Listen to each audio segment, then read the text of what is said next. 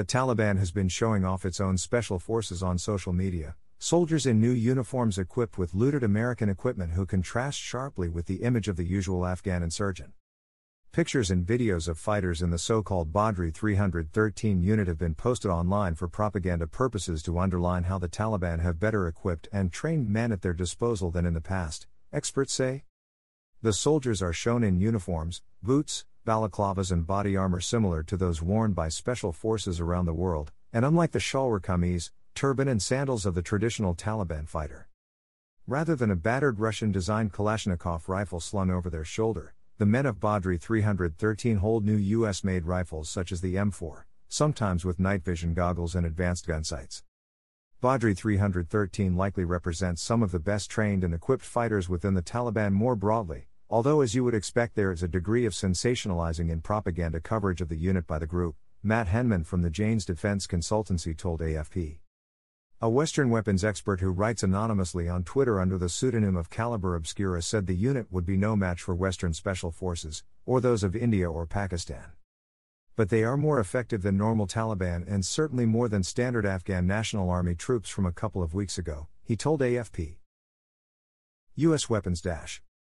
Named after the Battle of Badr 1,400 years ago, when the Prophet Muhammad supposedly vanquished his enemies with only 313 soldiers, the Taliban unit could number up to several thousand men, experts say.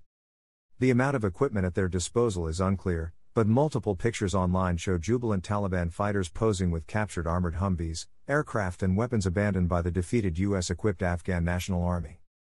Experts say the most sophisticated equipment, especially the helicopters, will be difficult to operate and near impossible to maintain.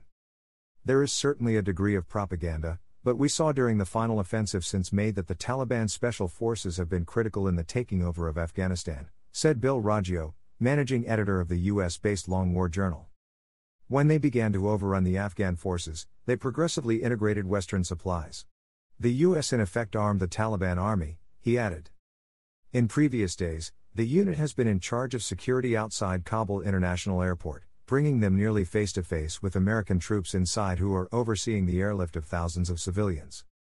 In a social media post, Badri 313 troops even mocked their U.S. counterparts by recreating the famed picture of American soldiers raising the stars and stripes on the island of Iwo Jima in 1945. The Taliban figures in uniforms are seen raising their black and white flag. Haqqani rule. Badri 313 is also seen as having benefited from training from the Haqqani Network, Afghanistan's most ruthless and feared militant group which has been responsible for multiple suicide attacks on civilian targets. Mainly based in eastern Afghanistan, with alleged bases across the border in Pakistan's northwest, the group has become more visible in the Taliban leadership in recent years.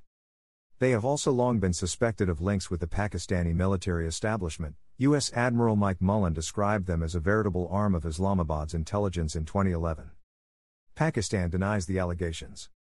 There is a strong likelihood of Pakistan having provided at least a vestige of training to the unit, said Henman from Janes, who specializes in terrorism and insurgencies. Gilles Dorsoro, an expert on Afghanistan at the Sorbonne University in Paris, said the emergence of the new Taliban commandos was part of a larger trend. We've seen a remarkable professionalization of the Taliban since the middle of the 2000s, he told AFP. The war they are fighting is not the same as the one their parents fought against the Soviets. They've learned from the ground and they are very good technically, he added.